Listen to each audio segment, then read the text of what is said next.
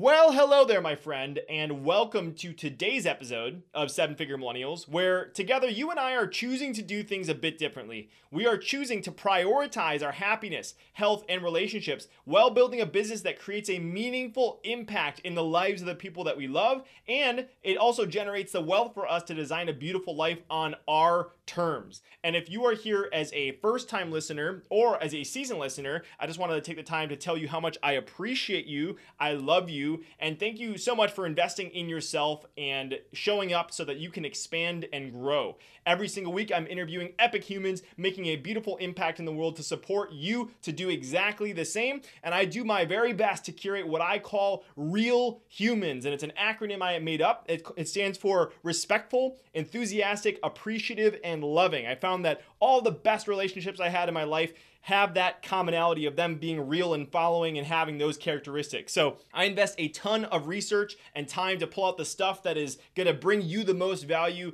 to share with you so that you can go out and make a meaningful impact. So with that said, today's legendary leader of impact is Victoria Wick. And in this episode, you're going to learn so much, but I want you to look out for three specific things. Number one, how Victoria went from moving to America with her parents and $30 to building a multi-million-dollar business with over $500 million in retail sales while prioritizing her family life. Incredible stuff. Number two, she tells some incredible bootstrapping stories of starting her company with no money to the empire that she built it into. But I want you to look out for how she did it by getting started by walking into a Neiman Marcus and talking to the assistant manager. She also tells an incredible story about how she secured her jewelry when she lived in a sketchy part of town and other crazy things like getting her design stolen from her. All that is to look forward to in today's episode. And number three, I want you to look out for storytelling secrets from her experience of having over 19 years of being a TV personality and literally being seen by tens of millions of people. And at this point, I'm sure you're probably wondering, who the heck is Victoria? So Victoria is the epitome, if you couldn't tell already, of the rags to riches American dream story. She immigrated from South Korea to America with her parents with only $30 and has built a multi-million-dollar business with over $500 million in retail sales. After a series of corporate jobs, Victoria started her own company in 1989 on a shoestring budget to spend more time with her family. She built her successful business by following her passion for jewelry without sacrificing her family life. She's worked with a variety of retailers worldwide, ranging from major department stores to duty-free shops, as well as internet and TV retailers. For the last 23 years, 19 years on HSN and 4 years on Shop HQ, Victoria has been sharing her jewelry designs with millions of viewers during her monthly shows. Throughout her career, she's had to invent ways to have her products consistently outperform her competition and thrive. She's the author of the upcoming book, $1 Million Passion, and also the author of the science fiction novel, Shattered Sky, scheduled to be released in 2022. And Victoria is also the host of the popular podcast, $1 Million Passion, a show dedicated to helping others turn their passion into profits. I had a blast spending some time with Victoria. She is an incredible human being, very generous with her time, and a fountain of knowledge, and somebody that has gone through some crazy things in her life and is here because she cares and because she loves serving and sharing her hard-fought wisdom with incredible people just like you. So with all that said, please enjoy this incredible conversation with my new friend, Victoria Wick. If you had to pick between A, making a ton of money, B, being happy, healthy, and surrounded with people you love, or C, making a meaningful impact on the world, which would you choose? The good news is that today we don't have to choose. So the question is, how can entrepreneurs like you and me, who have a vision for our lives and aren't willing to settle for anything less, how can we become financially successful and have a big impact while prioritizing our happiness, health, and relationships? You and I are on a mission to find out, and we have an incredible journey ahead of us. My name is Brandon Fong, and welcome to the Seven Figure Millennials podcast. Victoria, welcome to the show. Beyond excited to have you here today. This is going to be an absolute blast. So excited to be here, and thanks for inviting me to your show.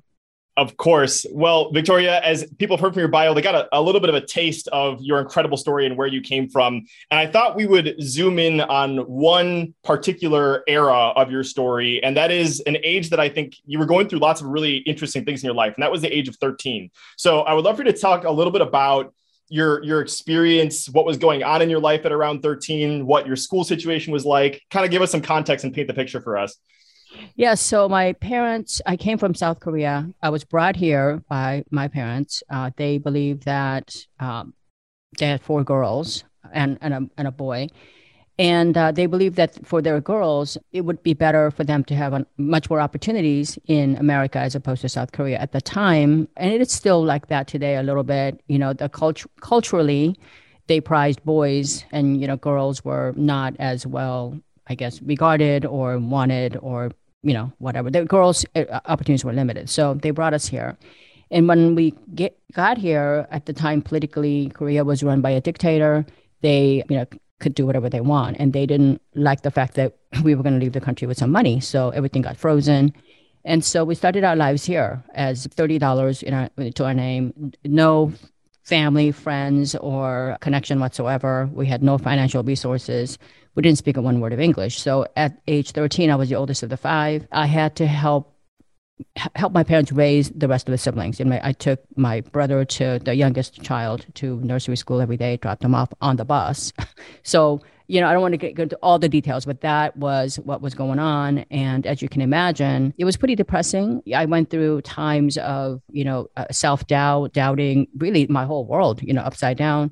And it just took a lot just to, you know, focus and figure out what it is that I could do to improve the situation that I have at hand. Because it was clear that, you know, the system, my parents, no one could really help me. So, yeah, that's incredible. I want to zoom in on your school experience, because from another interview I heard you give, you didn't end up in the best school. So I can only imagine like a 13-year-old not speaking the language and you get put in the environment that you get put in. So can we talk about like your first few days of school, what that was like as somebody that didn't speak English, and the particular school you're at, and what was going on there? Yeah, so I ended up going to school in East Los Angeles, East LA, which is, you know, kind of like near South Central. So it's one of the most dangerous areas, still is today. I mean, things have not changed much. My school, even at that time, it was fenced in and we had lots of violence. You know, there were police cars almost every afternoon. My sister and I, we had to walk to school in that environment. You know, the neighborhood was not that safe. But, you know, we were scared, really scared, but kept to ourselves. And, you know, I kept thinking to myself, I could not have been put on earth just to suffer and die like this, you know? So in a way, it was depressing, but it was also motivation for me to do the best I can to get out of that environment. That's beautiful. And I know that one of the first steps you obviously had to take was learning English. So you have this really cool story of your dad and kind of how you guys worked together to teach English. So talk about some of your first steps on how you ended up learning English. Yeah, so back then we didn't have English as second language classes or anything. I mean, we're going back to 1970s. So my dad he himself didn't speak English either. So he had gotten the English dictionary. He had brought with him Korean to English, English to Korean, but he bought himself an English to English dictionary, which he didn't really want to use. You know, you look up an English to English, like if you were to pick up Arabic to Arabic language, you wouldn't have any clue what to do, right? Zero idea what was going on. So he picked it up and he basically would circle any word that was fewer than five, characters. And so basically he would go through, he would do like five of this. So he went through all the way through Z. So every day I wrote them down. And when I look up a word, there would be like five other words that I didn't understand what they were in the definition section of it. So I went ahead and did it because that's the only thing I could do. I couldn't drive. I didn't have a job. I still had, the younger kids at home, did all that. And interesting story, I'm going to wrap myself back to this at the end of this interview, is that it took me a while to learn just a few words at all at school. So the first few days when I had to go to the bathroom or I was hungry, I couldn't figure out what time zone it is, what times do people actually eat or do anything. So I would actually have to draw most of my words out, almost like a Pictionary, right? So I was already really interested in art way back, when I was going to school in Korea. I wanted to be an artist like Van Gogh. We came from a pretty affluent family. It wasn't like we were super rich or anything, but we were upper middle class. And so the drawing part of it kind of came easier than trying to speak to someone. So later on, when I became a jewelry designer, trying to draw very detailed pieces out, became very natural to me. So instead of speaking, it was easier to draw things out. Like instead of talking to a manufacturer and saying, I really want a small stone here, or I want a look that's this, I was able to draw that out pretty quickly. So I got a lot of practice. It's interesting when you don't speak any language and you have to draw everything out and you force yourself to do that, how advanced you can get pretty quickly, because it becomes a pretty necessity instead of, something you do for fun or something you do when you have time. It's so interesting that that seed was planted then. It was like it came out of survival, but like you having to learn how to communicate your ideas in a form that people understood without even being able to communicate a language. That's like the simplicity at its core, right? Like being able to convey a message with a picture. And so that's so cool that was like a early seed of genius that obviously manifested into some incredible things later. So love that. And actually, I think I found out earlier, you ended up having, because of what your dad was doing for you and circling the words in the dictionary, you ended up learning more English or having a better English vocabulary than most other kids in your grade. Did I remember that correctly? Yeah, it's true. Because, when you look at I found out much later that kids at age 13, I mean, really smart kids, they get straight A's and all that too. Their world revolves around, 2,000 to 2,500 words. That's their total vocabulary in America. So if you look at, I was going through about 200 words a day. And so I thought, by the second year, I was at tens of thousands of words. And I'm like, I was learning, because at some point I started learning words that are bigger than five letters. Mm-hmm. I mean, learn things like contradiction or, rejuvenation and stuff like that. Because there was no purpose in learning certain words. It would just circle these words. And so I thought, gee, I better stop because, but yeah, I was pretty fluent within a year, I would say. I think that's beautiful that even in a circumstance where you didn't have much under your control, you took the one thing that you could control and you actually turned it into something that you ended up surpassing the majority of people that were in your grade. So, and I also can only imagine too, coming from an upper middle class and then coming to America with $30 in your pocket, like you must have been feeling a little bit sorry for yourself, but at least you took a positive perspective of what can I actually impact. So I love that. I want to talk about one more story about kind of like the in the beginning, and then we'll kind of talk about what you were hinting at before about going into the jewelry business, which you have incredible stories there. So the other story I wanted to dive into has to do with your dad again. It has to do with an orange. I don't know if that reminds you of exactly what I'm talking about, but if you could tell that story, I think that'd be incredible. Yeah. So, first of all, in my mind, as when I was growing up, like right by the beach, days are slower there. We lived on a very small little island. And, as a kid, you feel like you have everything. I had a mom, I had my dad, they didn't seem to be gone all the time. My dad worked, but my mom was a stay-at-home mom. We had a couple of people helping, somebody who cooked for us because we had 5 kids there, and a lady that cleaned our home. We had a driver. So, that was very much a culture at the time. People who are somewhat affluent had all these things. Today, that's not the case. Today, it takes a lot of money to have all that. But at the time, we had all that. We came here, we didn't have any money. So this was before the world became so globalized. So I never actually had an orange before.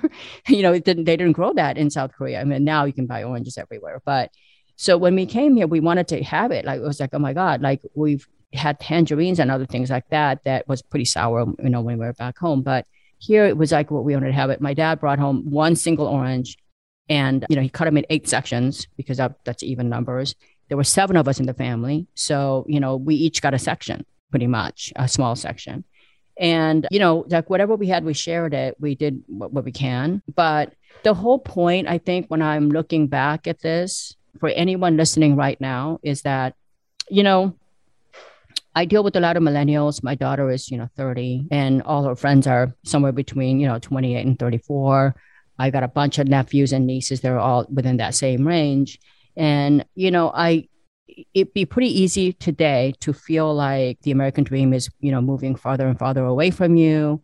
It doesn't matter how hard you try. Other people are succeeding faster than you. You're just lost because there's a lot of conflicting information out there on the internet. Is there a recession? Is there inflation? Is there, we don't know. But I think what you really have to do, looking back on my own experience, is that you just have to figure out what are your strengths and what can you do today that instead of like cutting out all the noise, just cut out all the noise instead of listening to all these experts, because you're your own expert, right? You know what you can do. You know what you want to do. You know how you want to live your life. And you know the demands that you have. Like I've always had demands of having to take care of my parents, my siblings. I'm still the oldest. And just before we went on air, we were just talking about having to take care of my mom. And then, my husband's the oldest in his family. So his mother passed away last year at age 100. And she was like a couple of weeks away from 101. So wow. you know what you need to do. So you understand how much time you have, what kind of life you want to live. And for me, in that picture, in that scenario, when I landed here, I realized, or I thought, that the American dream was definitely not attainable for me at all. Okay, my dad used to tell us, America is it's basically a paradise, and all you need is an opportunity. You can succeed, if you want to, all that. And I used to think he was crazy after 1 year of being here, but I still believe that I could do something to improve my life. It's not like it's all or nothing. You know what I mean? Like, it's not like you reach the American dream one day or you have nothing. You could still live a pretty decent life. So I thought, as long as I was never going to be rich, I was never going to attain my American dream, I was never going to be, anybody famous or anything, I might as well just enjoy my life. I might as well really enjoy the life I'm living. So at that point, I had all these, sort of like non-negotiables of my life. I didn't want to work more than so many hours a day. I didn't want to work certain hours of the day. I didn't want to risk, I didn't want to go and ask my parents for money to start my business. I mean, all these things became non-negotiable. And when you figure out clearly how you want to live your life, you actually can live that life. And in my case, I would say I did more than achieve my American dream many times over in every facet, meaning the amount of time. Just in fact, when we started our talk, this is the only podcast I'm doing for the months of July and August, because usually we take the whole month of July and August off. I've done that since I started my business, because my kids were in school at that time. So every year we would take the summers off.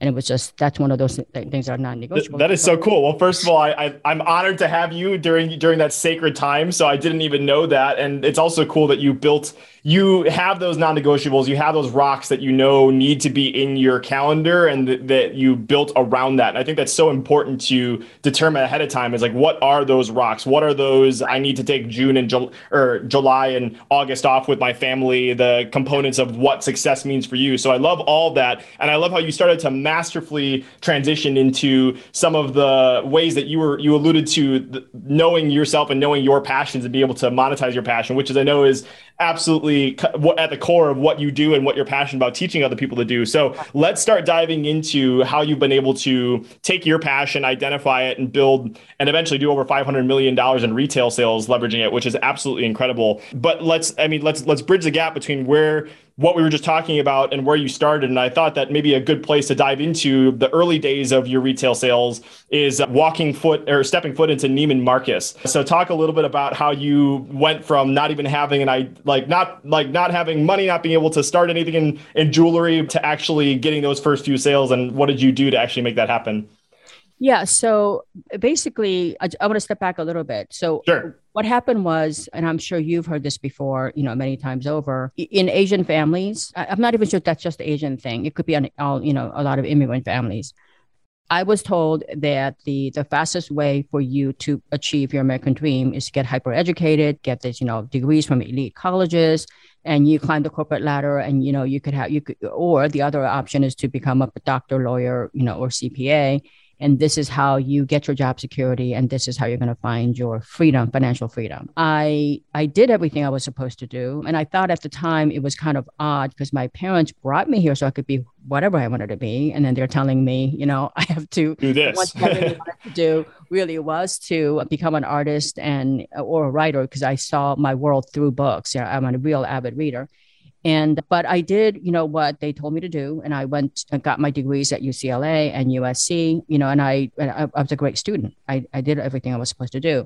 And I was working, at a decent company, getting pretty good money. What I didn't realize was, at that time, I was miserable. I was working, I would say, about 12 hours a day. not because my boss demanded it, but I worked about 90 minutes from my work.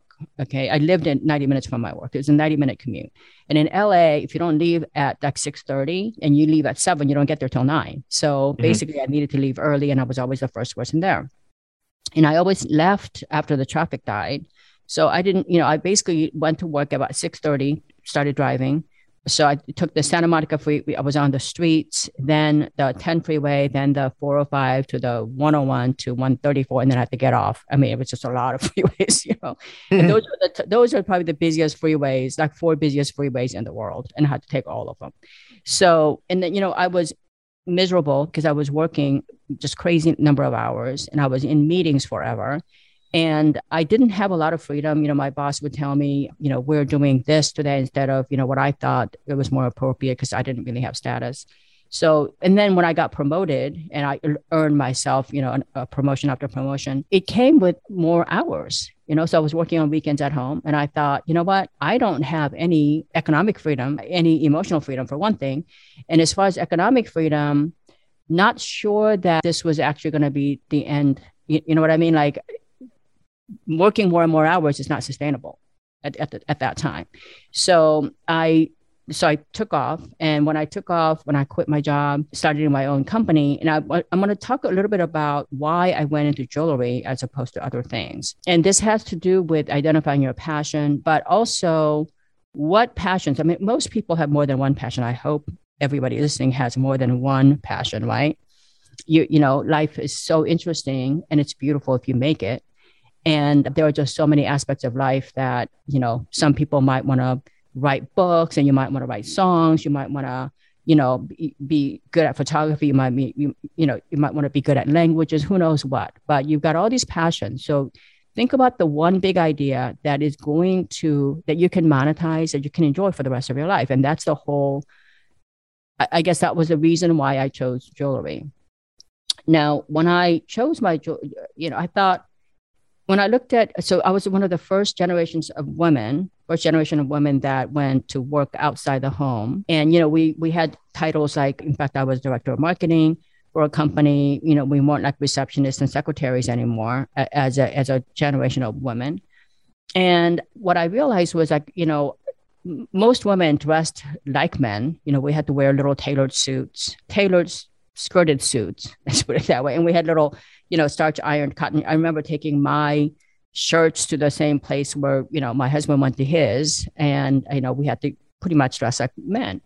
And there was no way you could identify one woman versus any other woman, just like a lot of men who today dress to, corporate environment. So I thought, you know what, like back home, I remember my grandmother had a box of jewelry, and they weren't expensive, but there were interesting designs and they had a story behind every piece. Like, in Asia, like when you get married, the husband's family would, grant you a box of jewelry. That's kind of your inheritance. Typically it's done in 24 karat gold. And there was a story about which during the war, all that stuff, they had this little box.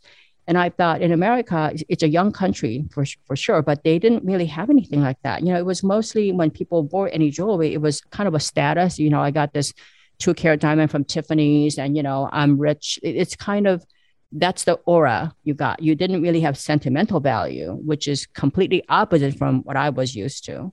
So I thought, you know what, human beings are human beings. There's no way that there was no demand for this, demand for beautiful, elegant jewelry that didn't have to cost a fortune, that you could have with you a piece of, a symbolism of something.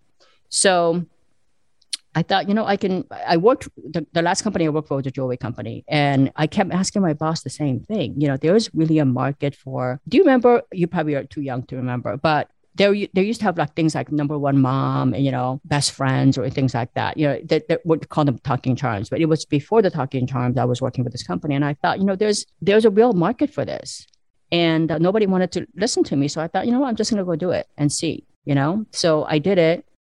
But the problem is when I started my company, I had no money. Jewelry samples cost money. They take, if we wanted to make a sample, in fact, like I'm going to show you something, this sample, for example, if I just wanted to make a simple sample like this and it's highly original, the mold cost today, it's like $300. Okay. But back then it was like $1,200 because today we had CAD CAM. So all you're paying is basically computer time, is somebody who's a computer engineer's time.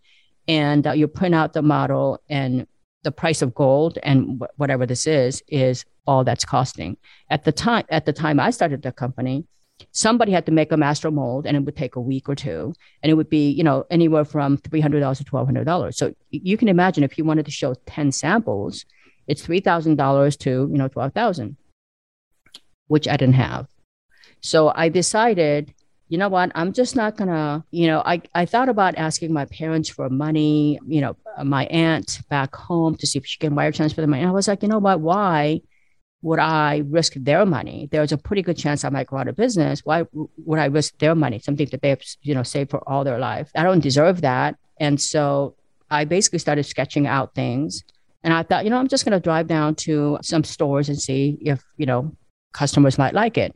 So there was a Neiman Marcus and Saks Fifth Avenue basically on the corner of Wilshire Boulevard and Rodeo Drive. They're right across from one another.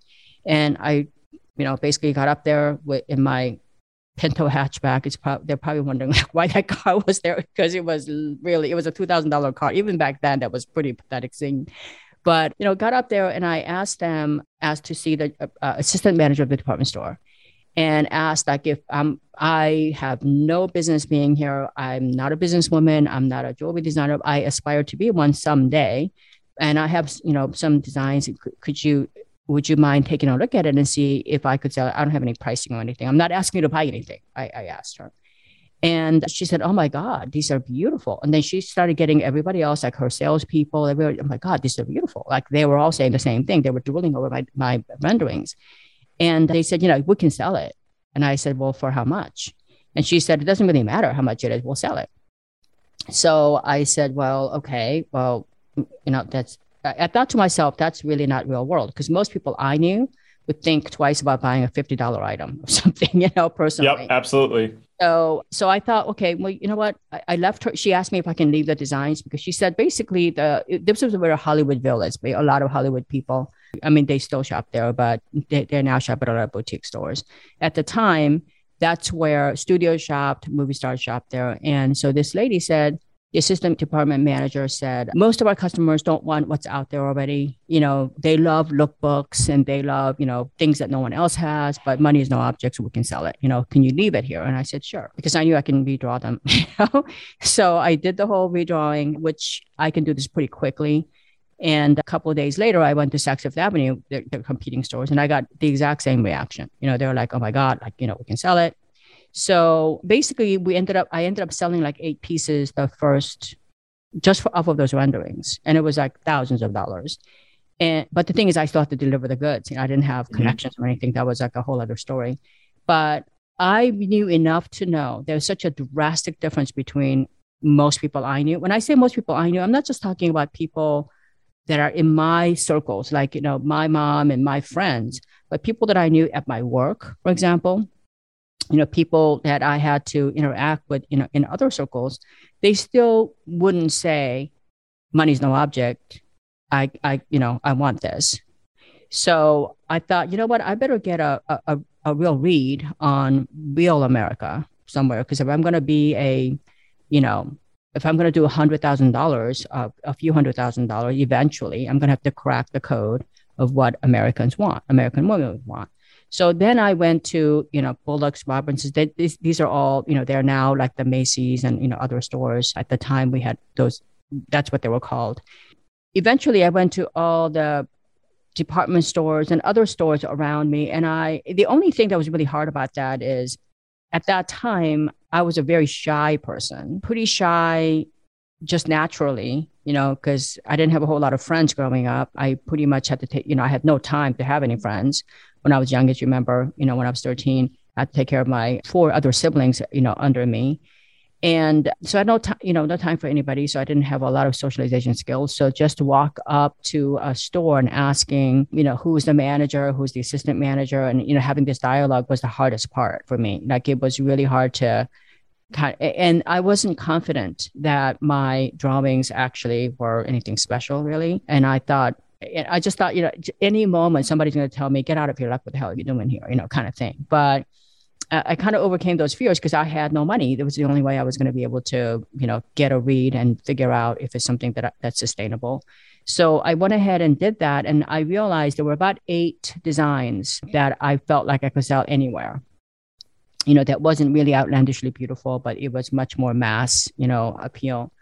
And then I had to figure out, okay, now I figured out that there is demand for this.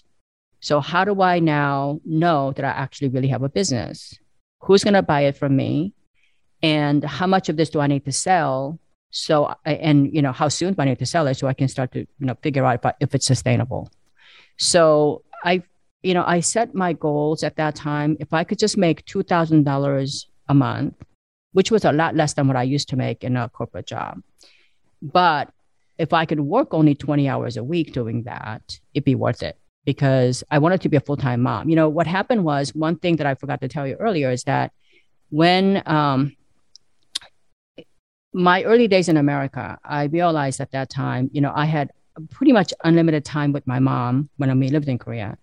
Came here, and then I became kind of an orphan. My parents went to work right away. They each worked 2 jobs, Monday through Sunday, pretty much. I rarely saw them. So I thought to myself, you know what, when I was making decent money, and I had some means and I kept thinking I could climb the corporate ladder, and I was very good at my job as well. I thought, I'm going to end up having to hire nannies to take care of my children. And that was definitely not negotiable because that's the thing I really hated the most about my life at that time. So I was willing to work on a lot less money, but if I could make $2,000 a month, I would give up the dream of ever owning a home, ever buying new cars. I wanted my children, I wanted to be a present mom. So I thought that would be what I was willing to do. So, then I thought, well, how do I make the $2,000 a month? So I figured out, at that time, they had all these rules about if you do direct mail, and the postage was like 9 cents. If you do direct mail, it's, you get like 10% response rate. And then of the 10% they respond to you, you're going to close about 4% of that, right? So then I did the math and I thought, I'm going to make sure that I really, I didn't have money to buy mailing list either.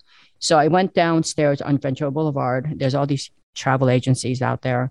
And I used to just sit there and, told them I'll answer phones for you, but, I want to be able to use your book because they had like hotels, gift shops, and, the duty-free store managers, all that stuff. So I basically wrote 50 letters a day, every day. And it had to be typed, like IBM Selectric typed, because we didn't have, but, I was able to do that 20 hours a week. And believe me, in 20 hours a week, you can get a lot done. And so I did it. And I realized at that point, okay, well, what happens if somebody calls me at, noon on Wednesday? And those are the hours I'm not working because, I got, my kids there. Or what happens if somebody calls me at 4:00 in the afternoon because, I'm cooking dinner? Am I going to not answer the phone? So I thought, that idea of working certain days of the week, 9 to 5, and I'm slicing out how many hours a week I'm going to work, didn't work for me at that time. So, I realized, okay, well, this isn't going to work. So do I cave and work like crazy hours like other people do? Or do I figure out a way is this a non-negotiable too? And it really was a non-negotiable. So, there was about a couple of months I started thinking about, okay, what do I do now? Do I go back to work like a part-time job at that point? Or do I continue to keep this dream alive? And one day I woke up and I realized, you know what? It was like 6:00 in the morning. And I realized there has to be some place on earth where it's like daytime. And I figured out there's about 50 countries in Europe that it was like midday, somewhere between like, noon to 3:00 in the afternoon for them. And I thought, you know what? This is a great idea because, instead of sending them letters, I can fax them. And when I fax them, fax, I think AT&T, Pac-Bell, these companies, we didn't have internet back then. So when you fax them, it's like today's FedEx packages. It would come, whenever you fax something, somebody would actually bring it to your desk because it didn't come in a letter, right? Faxes came in so important people had faxes, they sent faxes. I did it because it was cheaper than making a phone call or a postage stamp internationally. So I ended up opening London, Galeries Lafayette in France, and then I ended up opening Neiman Marcus here. So I basically ended up having a global business, but the only thing that I had to do was start to work at 6 o'clock in the morning, every day. So I worked basically 6 to 8 when, before my kids I had to drop my kids off at school. And then I dropped the kids off at school. I worked from like 10 to 2, didn't skip lunch, just went straight through work, and then picked the kids up at 2. I left at 2, picked the kids up at 2:30. And then I didn't work until 8 or 9, while they were awake. And it also turns out at 9 p.m., it's like 11 a.m. Asia. So then I ended up opening stores in Tokyo, Seoul, places like that. So I had a truly global business, this little working mom working part-time, I ended up doing it. There's so much value that you just dropped in all of those stories, but I just love just anybody thinking just look at some of the patterns that Victoria's already shared with us today. Like basically constraints breed creativity. Like she like decided these non-negotiables and built her life around those and decided to make things work with that. So that's like one thing you saw already in her saying that this is one podcast interview that she's doing and that she had the time she had to pick up her kids. Like, so I think lots of times we look at constraints and we look at it as a negative thing, but at least from my perspective, and it seems like your perspective as well, it's like having these constraints actually forces you to think and create innovative solutions. So I love that. I love also the other pattern I've seen, obviously, is you talked about coming to this country, not knowing the language. What could you do? The first thing, the small step that you could take was you could start speaking English. You didn't know how to start jewelry business. You didn't have hundreds of thousands of dollars laying around. The first thing you could do is take a sketch and walk into a store, So like, I think lots of people get hung up on the massive idea and all the crazy next steps that you could be taking, everything you need to do. But I think from what I've seen from just observing your stories, it's like you just took one small step and that led you to another thing and another thing, which has led to obviously some incredible success for you. Well, Brandon, I think the thing that I see now, that's different than when I was starting my business is that a lot of people today feel as though you have to have money. There's all these things you have to have. You have to have a unique selling proposition. There's all these buzzwords that people use all the time. We didn't do that back then. For example, in the jewelry business, it's one of the most capital intensive businesses. But jewelry samples cost money, inventory costs a fortune. When I actually sold the first few $1,000s, and I'm like, okay, I'm living in a 2-bedroom apartment in Culver City. Okay, Culver City at the time still is. It's kind of like where the nice area meets the real rough area. It's like the buffer zone. So you're like, there were like robberies all the time around me. The good thing I didn't have a whole lot of stuff. But when I got my inventory, I'm like, okay, how do I secure this? Right? It's everything I have, and how do I secure this? And, a lot of jewelry stores have these floor-to-ceiling safes, and, you see them in the movies, and they're several $1,000s. Even back then, they were like $5,000, $10,000 safe, and you needed a place. My apartment, I don't think would let me actually have it. You needed a place to actually house it. So, so again, the jewelry, insurance, all this stuff happens, and that's why jewelry costs a lot of money, So what I did was I just went to the bank, B of A next door. I rented the largest safe they had, the little safe deposit box, and it was like $120 a year. So it's $10 a month. Mm-hmm. So, when you think about just common sense ideas, right? Like you don't have to go risk everything you have. And I would, I teach today courses, and I also, I have a book coming out. Same thing. I tell you, do not risk your money. You don't need to. In fact, when you risk your money, you're going to go through that money before you actually figure out what to do. It's the truth. A lot of people like, I did this and I did that, and none of those things work. But if I had to do it over again, I would do blah, blah, blah, blah, because you are going to go through the money. Because, when you have all these options, you try all these things without really thinking the consequences. But when you have no option, you really have to think about, every little detail and the impact that your decisions will have. So I would say that, don't let anything stop you. And if you have a great idea and you have your heart in it and you really are intentional about every action you take, you really can succeed. And when I say succeed, I'm just going to define this. For me, success isn't about money or fame. I got plenty of money at the end, but that really wasn't the goal. The goal was to spend more time with my children. Yeah. The goal was to really mold them and be a great example. And I got to do that built my business on a part-time basis, and I still ended up doing more than most people have. Yeah, love that. And you mentioned your new book coming out, Million Dollar Passion. I would, before we even get to the end, I'll highly recommend everybody go check out victoriawick.com. That's VICTORIAWIECK.com. You can get on the pre-release list. Maybe at the time this comes out, this will be available, but go check that out because I have so much enjoyed going through Victoria's content. And if like all these seeds of great stories, these have been neatly packaged into some beautiful lessons that can help support you on your journey. So I love that. Victoria, there's one other thing I want to talk about before we hit recording. We were talking about storytelling, and like you're on air and every minute is worth $6,000. You're being seen by millions of people. So I would love to talk about that. But before we get there, there's one other thing that I didn't want to miss. And it's kind of, I would assume, somewhere on this part of the journey that we were talking about. There was another podcast I was listening to that you interviewed. You talked about like a mistake that you've made in the past is that you're very trusting of people.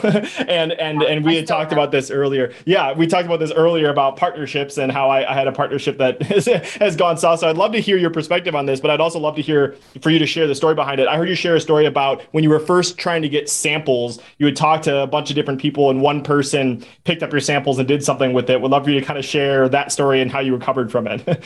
Yeah, it still happens today, believe it or not. So, when I first got my samples, I actually talked to a lot of manufacturers and they all said, how much can you sell if I make these samples for you? Now, mind you, they're charging me for these samples. So, I mean, I don't know why that's even relevant, but you know what I mean? Like if I'm paying $1,000 for a sample, they should just make the sample.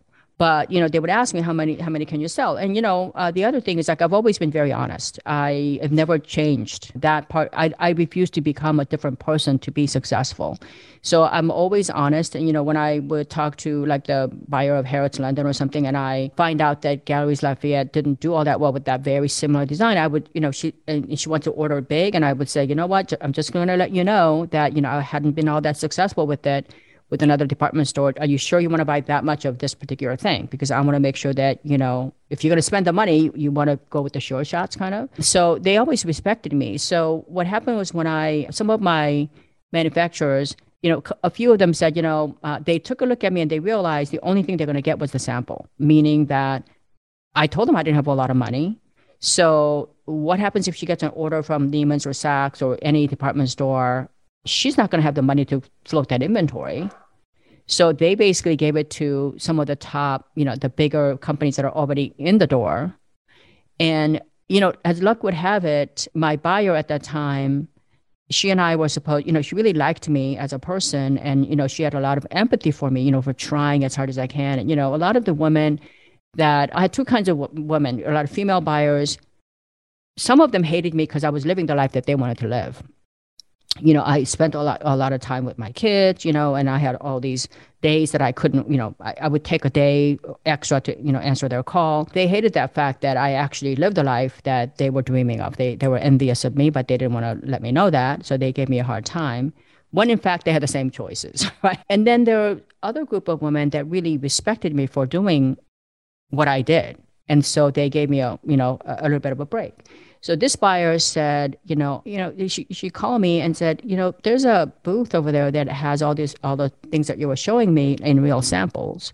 So some of these, samples went to competitors of mine eventually. And I was like, okay, you learn your lesson. So now, even today, when I do, sample making, I actually do them modularly. So, I'll do like the top part, factory A, so it will be all assembled differently so that, there's a little, and I also try to build in extreme barriers to entry with the design, the things that they can't, I try to specialize in things that, even if you have the mold, it's really hard for them to execute. So, I became better, instead of, better, I just keep. I can only imagine how that felt, like the sinking feeling in your stomach when you're getting started. These are your brilliant ideas and you show up at a trade show or you hear about your designs just being taken right from you. Like that must've been so hard. But it's awful. And even like today, most of the things on Etsy, Amazon, eBay are claiming that I designed it. I would never have put my name on those. There are like 70, 80,000 people that are actually making a living off of just, because in the jewelry industry, my name is worth something. But going back to basically being trusting of people, I go through that and I've done a lot of just some things that really hurt me. I've helped some people that should be really grateful. I had a person that, I'm not going to say which one. I had a model on HSN. She wasn't my model, but the company would, put her on my show. And I noticed that, one day she was really having a hard time, and, it looked like she had been crying or something. She wasn't herself. And I asked her, is anything okay? Everything okay with you? And, she just said, like, my mother got diagnosed with leukemia, and she just was just really like upset about it. And I said to her, you know what, you need to, but I don't have any money, and blah, blah, blah. So I basically ended up sponsoring her, really encouraging her to go back to college, because you can't be a model when you're 40 years old and you're already almost there. And while you have this time where you have to care for other family members, you could go to school like 3-4 hours, a day, and, 4 years goes by really fast.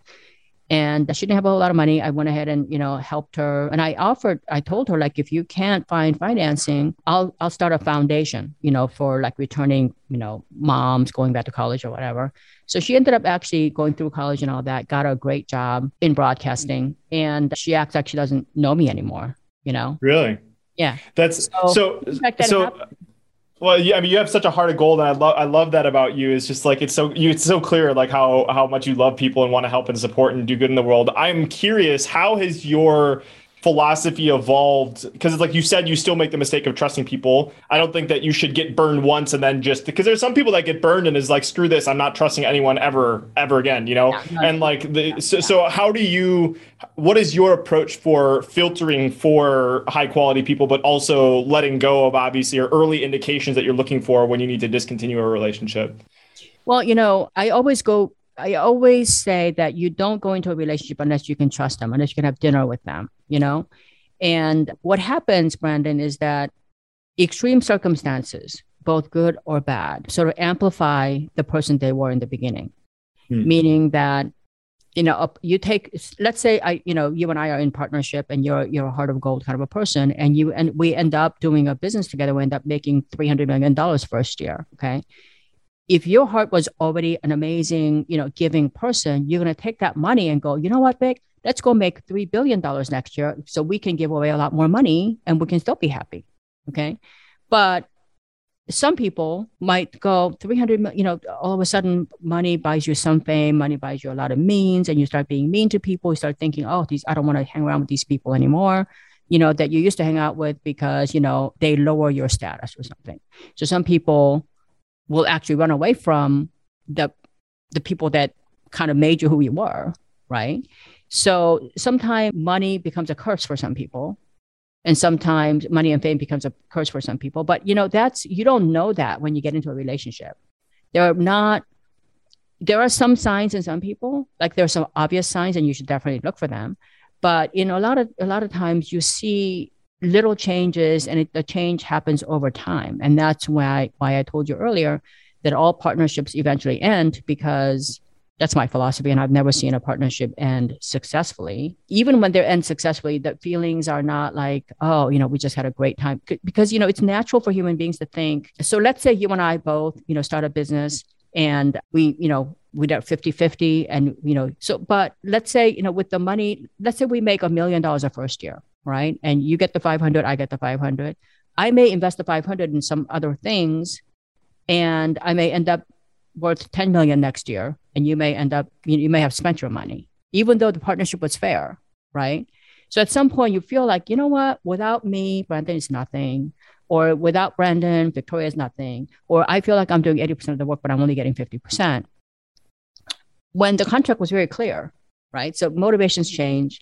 So I think that's that. But when it comes to your original question, I guess this goes back to the very beginning years of my life. When I first came to America back in the 70s, my parents were constantly told, I can't rent to Orientals. Your girls are so adorable. I wish I could rent to you, but my company won't let me to Orientals. My dad used to say, well, what are Orientals? Because he didn't even know what they were, right? Mm-hmm. So even back then, when there was, I don't want to make a political statement. This was not, there was just a fact that fair housing laws were not in place until like 1976, I believe. So here's the thing. no matter what anybody said to me, no matter how they viewed me, because I didn't speak English, because we were poor or whatever, I never let anybody define me. So if somebody is ungrateful, if somebody, tries to cheat me, or you get disappointed, I try to think, okay, what are the lessons I learned from this? Because, I won't let them define me. I won't let them change who I am.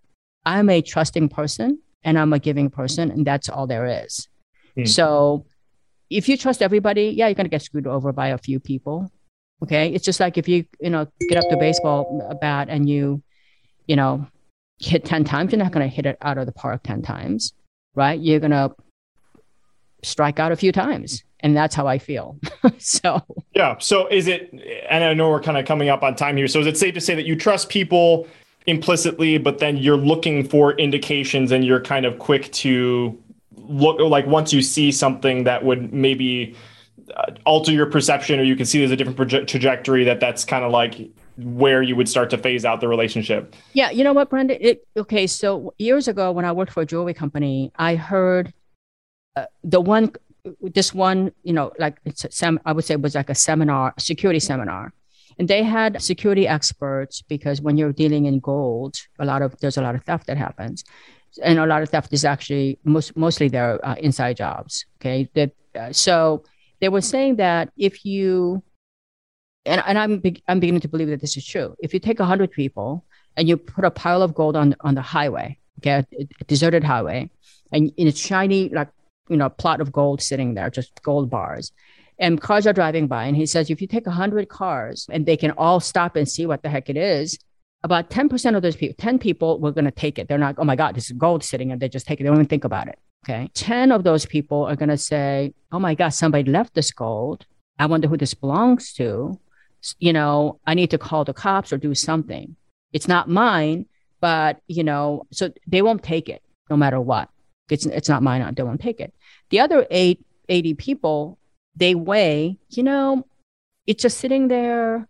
I wonder who that belongs to. But if I don't take it, somebody else will. Or, I'm not stealing it. It's here, right? It's here. I'm not stealing it. And even if I did take it, didn't belong to me, but serial numbered or whatever, I could always tell them that I was going to look for the owner or something. So they weigh in the consequences. They weigh the opportunity for them to actually get caught.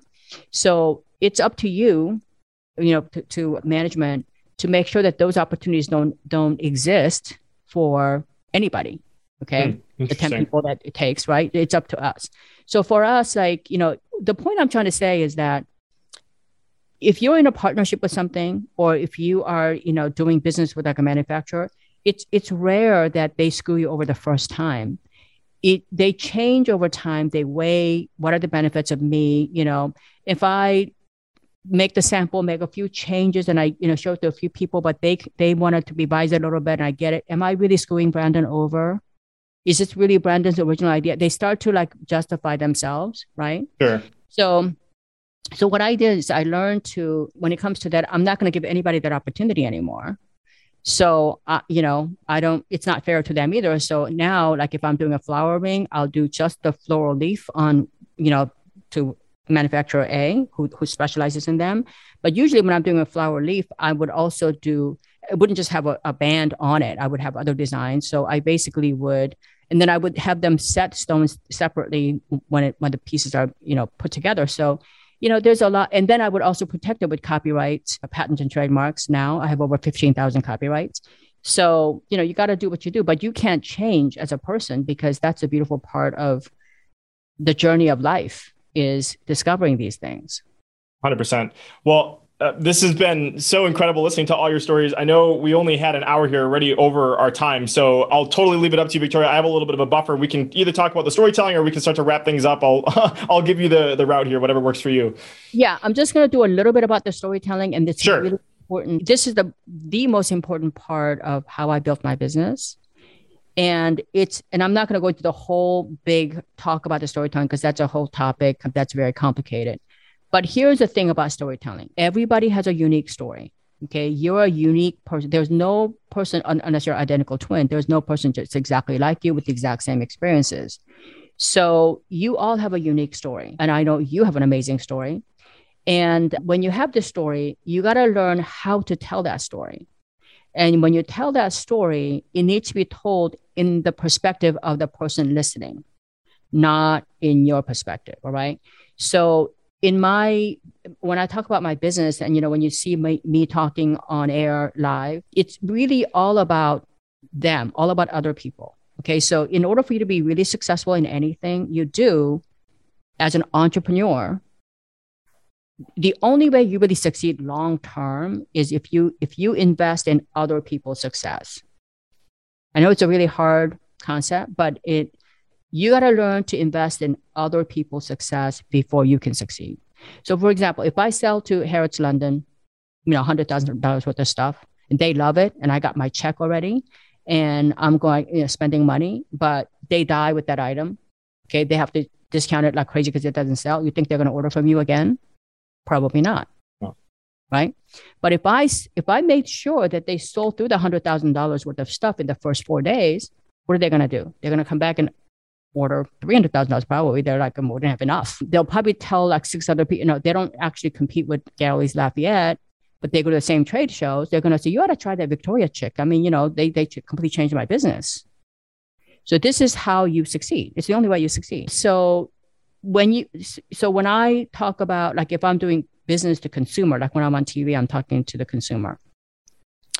Instead of talking about, and I'm going to demonstrate this to you, instead of talking about me all the time. And, and I say this because a lot of times entrepreneurs, even when you're talking about your bio, you don't really realize you are talking about me, because as entrepreneurs, we're always told, you have to set up your expertise. You have to matter to people. They have to learn to trust you. So how are they going to trust me if I'm a nobody? So I'm going to have to tell people how great I am or my accomplishments.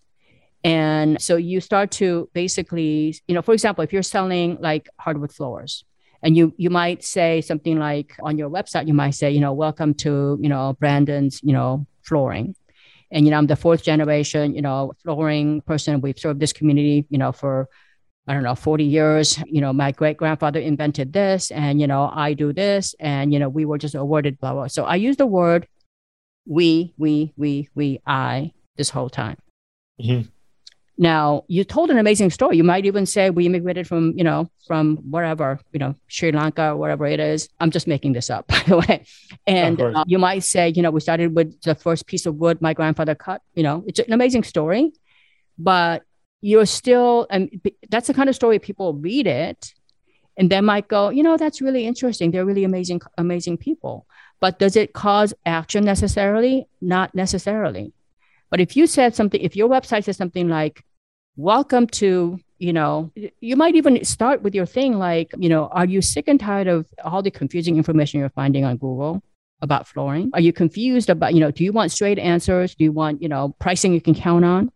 You might want to actually just listen to their pain point first. And then you say, if you've been searching for just a perfect place for you and your family to raise your children safely in a beautiful home that doesn't have to cost you a fortune, you've come to the right place. Mm-hmm. So we've used the word, if you are looking for these 3 things, you and your family to, live in a safe environment, beautiful flooring that doesn't have to cost a fortune, you've come to the right place. Then you can talk about, let me show you how you can enjoy this life. And you can talk about all the different options you might have, benefits of flooring. I'm not a flooring person, but you can see the difference between, now you can also talk about, this reminds me of when my grandfather only had $50 and he had to chop his own wood.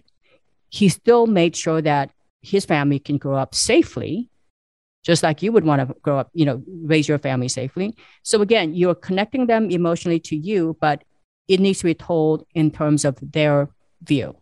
Does that make 100%. sense? 100%. I love that so much. And I would just encourage anyone listening, if you go back, I'm going to just make a guess at the timestamp, maybe 10, 15 minutes in, like listen to how Victoria tells her stories as well. Cause I was picking up on that as well. It's like she was talking about, because she asked at the very beginning before we hit record, that's how you know Victoria's a pro. She's like, what is your audience looking for? What is the value that they're looking for? And if you go listen to how Victoria set up her story, she set it up from your perspective. She set it up for like what your parents are talking talking about like what's going on in your mind. And then even some of her stories, you know, she talked about, she even interlaced some themes of like, she was thinking about reaching out to other people in her family to get money. Like those are all narratives that like may be in your head as an earlier entrepreneur or as a successful entrepreneur, whatever it is. Like she took the time to get to understand you and framed the stories from that perspective. So I think that's super beautiful. And obviously I would highly encourage anybody to go check out your podcast, $1 Million Podcast, which or $1 Million Hobby, sorry, which I had the honor of being on, which has been absolutely incredible. But go listen to how Victoria positions everybody that's been on the show, because she's a pro at being on air and having, like I said earlier, $6,000 a minute, $2,500 a minute. You got to make sure your stories are really, really tight. So thank you so much for sharing that and your mastery in that. I think it's people would benefit a lot from going deeper with all the stuff that you have available. Well, you know, Brandon, you know, I know when I interviewed you, this the one thing that I really noticed about you is that you have to, and I know millennials don't really understand this because they were never taught this. And I think our generation of people kind of did this naturally a little bit, just political culture at that time, you know, social culture. Here's the thing, this very famous quote by Maya Angelou: people will forget what you've said. Most of the things that I've said, you're going to forget. People forget what you've done, but they will never forget how you made them feel, right? And you got to really remember this. And, you know, this is true whether you are going to a cocktail party, you know, meeting, you and your wife or I go to a cocktail party, meeting a bunch of people, and they say, hey, Brandon, what do you do? Instead of saying, oh my God, you know, I'm Brandon Bong and I'm a podcaster, I'm this and I'm that, and I won this award. You know, yes, you've done that. You've done the award, you've got all this stuff, and I won this contest, all that. You can do all this stuff. But that's a lot of eyes. You know what I mean? So if you said something like, oh, you know, I talk to people, you know, I love getting to know people, and, you know, I love connecting with people, and I help people, you know, bring their stories out, or their, you know, I connect, you know, my audience with, you know, so that I can help entrepreneurs succeed or something like that. That's a lot easier to stomach. You paint yourself as a very different person than, you know, who cares? I mean, you know, who cares if you won 10 awards? I mean, you know, who's giving the award, right? And I just think that you got to think about how you make people feel. You know, if you say, you know, I'm a lawyer and I went to Harvard and I did this and that, okay, great. You know, they're wonderful. But who are you really? You know what I mean? And I want to just say, kind of conclude and say that you saying that adds even so much more weight to it, because you of all people like have done, you're not multi-9-figure entrepreneur, and you literally like you not only say that, but you show that. Like, you're not here bragging about everything. Like, you're here sharing your experiences, and like, of the incredibly successful entrepreneurs I've had the pleasure of meeting, like, you're just so like, you like this stuff, it doesn't even seem to like really matter to you. Like, you just love connecting human to human, which is like a really beautiful thing. So I admire that so much about you, and I appreciate that you do that in the world. The only thing I want to leave you all with is this. If you are listening right now and you're not an entrepreneur yet, I would highly encourage you to do that. It's not for everybody, but that's the only way you can really impact the world. For me, like when I first came here to America, you know, everybody like couldn't afford that. I find it interesting in America when you don't end up with like a 1-carat diamond to propose to your wife or to your girlfriend, you're like a social misfit. In China, you can come up with a simple jade ring, or, you know, nobody cares. You know, it's really the meaning of the two people getting married. So if I didn't start my business, I've sold over 10 million pieces of jewelry on TV. If I didn't start my business, I wouldn't have, you know, millions of women wouldn't have had the idea that they don't have to spend a fortune to have an heirloom piece. They don't have to spend a fortune to actually look better than anybody else, right? It gives them a lot of confidence. So here is the most important thing I want you to leave. You know, you might get the idea from this interview that I came to America, you know, things were rough, and then everything kind of worked for me. No. As an entrepreneur, 90% of what you're going to try is not going to work. In fact, 80% of anything you try in life isn't going to really work. You got to keep at it. You have to believe in yourself. If you fail, it's normal. Life is designed so that you fail a few times before you actually achieve any kind of success. If you try to ski, it's designed so you fall a few times before you really get your balance. So just remember that You have everything you need, every single thing you need to succeed in life. And success isn't, if you look for other things that define success, quality of your health, quality of your relationships, quality time that you want to spend doing what you love, the money will follow in a very big way. And that's the only thing. Love that. Covered. Awesome. Putting a period on that, not adding anything else. The final question is, we already talked about VictoriaWick.com, WIECK, and you can also go to milliondollarpassion.com. Go check out Victoria's podcast, all the incredible guests that she has on. Anywhere else that you want to tell them that they want to go check out you if they want to follow you in your work? Yeah, they can go to my social media as well. And also, if you want to watch me on TV, I'm on Shop HQ about once a month with my jewelry collections as well. So beautiful. Awesome. Victoria, this has been absolutely incredible. I'm just going to have a really quick conversation with you listening right now. And I just want to say you could be anywhere else listening to any other podcast, but you chose to be here listening to Victoria's incredible stories today. And for that, I appreciate you so much. And it would mean the world to me if you could take this and impact someone's life that we talked about impact so far. If you share this with one person, this can absolutely change someone's life. Maybe somebody needs to hear Victoria's story. They're in a spot where she was, and the stories that she told can absolutely uplift them and make a massive impact. So whether you choose to share this story or not, or this episode or not, I appreciate you so much for listening. And Victoria, thank you so much for being here. I appreciate you so much. Thank you.